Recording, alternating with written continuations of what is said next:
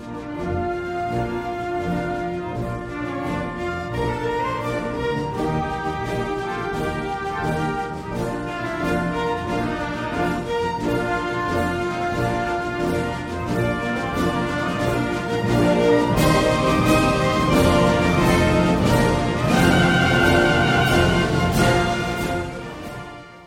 back to the Christian Soldier Podcast, and for our final installment of the series that we've been looking at, dealing with Mormonism. This is part number 9 in our final installment today, as we've been looking and dissecting some of the key doctrines, their doctrine of theology, their view of God. We definitely know from looking at that they do not believe in the same God of the as the God of the Bible. Their look at Christ and their view of Christ and Satan and their origins, and we definitely know they do not worship the same Christ of the Bible. They do not believe in the same way of the salvation and the gospel. So very mixed up and some very deep doctrinal problems. And the last one that I believe is probably one of the most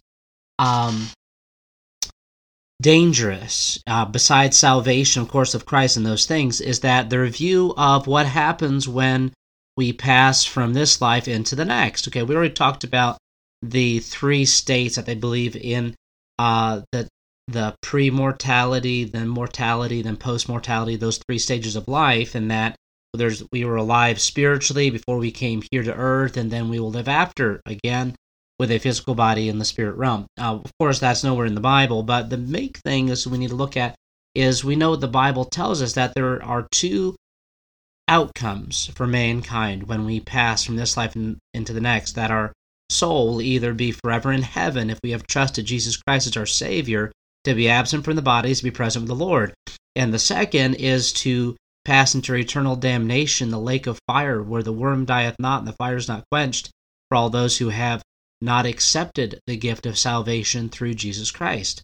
And we look at that and we know that is what the Bible very clearly teaches. That's what Jesus taught. However, the Mormons teach that there is not hell in the sense of what the Bible says. So this is what the Mormons believe, is that there are 3 degrees of heaven. Okay, so that there's the celestial, or 3 kingdoms, if you will, 3 degrees of heaven. So there's the celestial kingdom, which is the highest level, where all faithful Mormons that have kept the laws and have had all their sins forgiven. They have kept the expectation of Mormonism and of their church, and that's for the faithful Mormons, and this is where you can be upgraded to godhood and achieve godhood from this particular kingdom.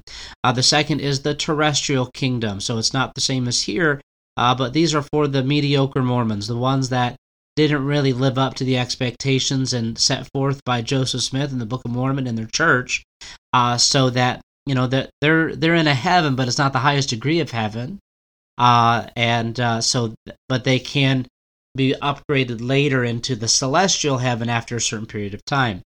Then is the third heaven, or the third kingdom, if you will, called telestial.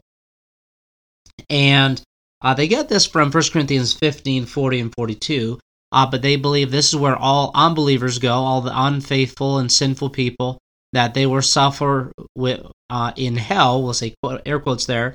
They believe in outer darkness and separation for a time, and then they'll be able to enter into the telestial kingdom.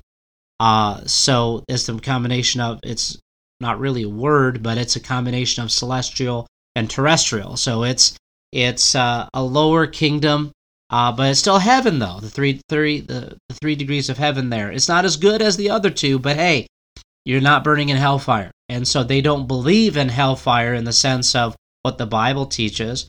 And the best way to describe the telestial kingdom is purgatory, in that you suffer for a while and then you can upgrade and enter into the other kingdoms after a period of time. So that's kind of the best way to think of that. It's a little different but very similar type of concept.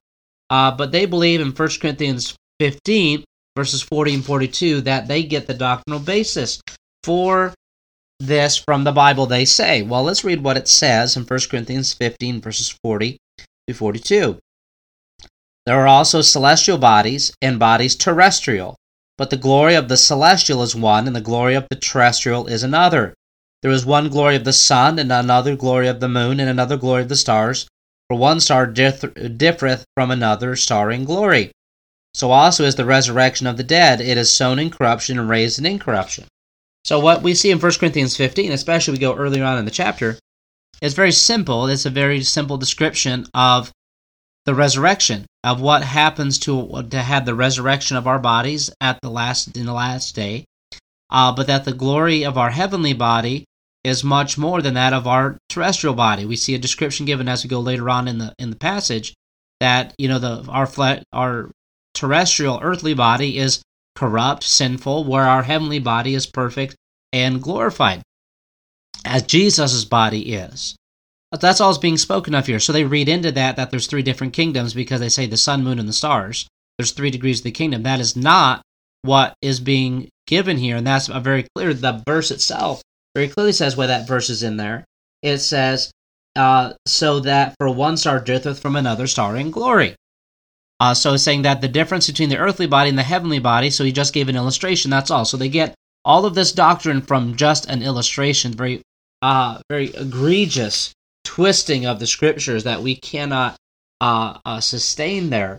And something that also they take in 2 Corinthians chapter 12, 2 Corinthians chapter 12, verse 2, when it's talking about Paul knew someone that was caught up into the third heaven. So 2 Corinthians 12:2, I knew a man in Christ above 14 years ago, whether in the body I cannot tell, or whether out of the body I cannot tell, God knoweth. Such an one caught up to the third heaven. And so, then we see verse 3, and I knew such a man, whether in the body or out of the body I cannot tell, God knoweth, how that he was caught up into paradise, and heard unspeakable words which is not lawful for a man to utter. So what's talking about here? Paradise. Heaven. So this isn't talking about the 3 degrees of heaven, for there's the heavens, which is the terrestrial heavens, which is our atmosphere, and there is the heavenly bodies, which are the stars, planets. That's the second heaven, and the third heaven would be where God abodes. So that is a very simple explanation of that, very simple interpretation that we see that in the Bible that is very clearly laid out.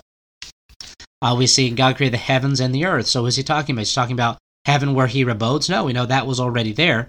But that the terrestrial heavens, that of the atmosphere, with the air that we breathe, and then we see the heavenly bodies, the heavens of the universe, because we see that described all through the Bible in that way.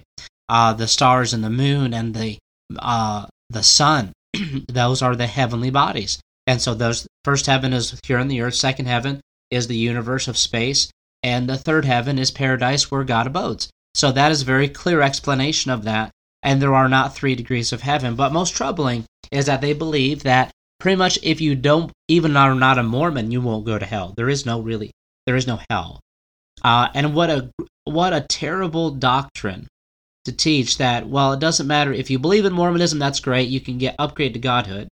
Really, that's the motivation for things that I can achieve godhood, which is, I've repeated over and over again through this series, is a lie from the pit of hell and is the original lie from the garden.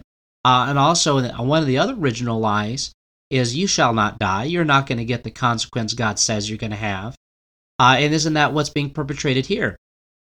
There is no hell. Really, if you don't believe in God, that's okay. You're just going to go. You'll believe one day. You'll be in outer dark. You'll be in separation for a while, but you're not going to be. But you'll be able to get out of it. So yeah, just pay your dues and you'll be fine. And that's not what Jesus taught. It said that it's eternal and that it is forever. It is unending separation, unending fire, unending torment because of our sin, the payment for our sin. Eternal, not ending, not a way you can get out of it, not a way that you can upgrade to a different, to heaven or to a different state. We see with the rich man and Lazarus, is that Lazarus, or the rich man asked for Lazarus to just dip his tongue or dip his finger in water and put it on his tongue because he was tormented in this flame. Why would Jesus give this parable if that wasn't true? It's a metaphor. That's convenient, but it's true because the parables that are always given, he never gave names or descriptions, or the kingdom of heaven is likened to. He didn't do that. He gave an account of what was really happening, whether right then at that moment or that had happened in the recent past. Perhaps someone that was well known to the Pharisees, perhaps who he was speaking to. I don't know. But we do know that it's very different than other to the parables that he gave, and we don't believe that's a parable. We believe it's an account, a very clear description of what hell is. So Jesus is not going to contradict himself. If that wasn't true, then why would Jesus say it? So we must take that and look at what the Scripture says. But even in the but that aside, the Book of Mormon doesn't even teach in three heavens. They said there's one heaven and one hell. So even their own book doesn't teach that.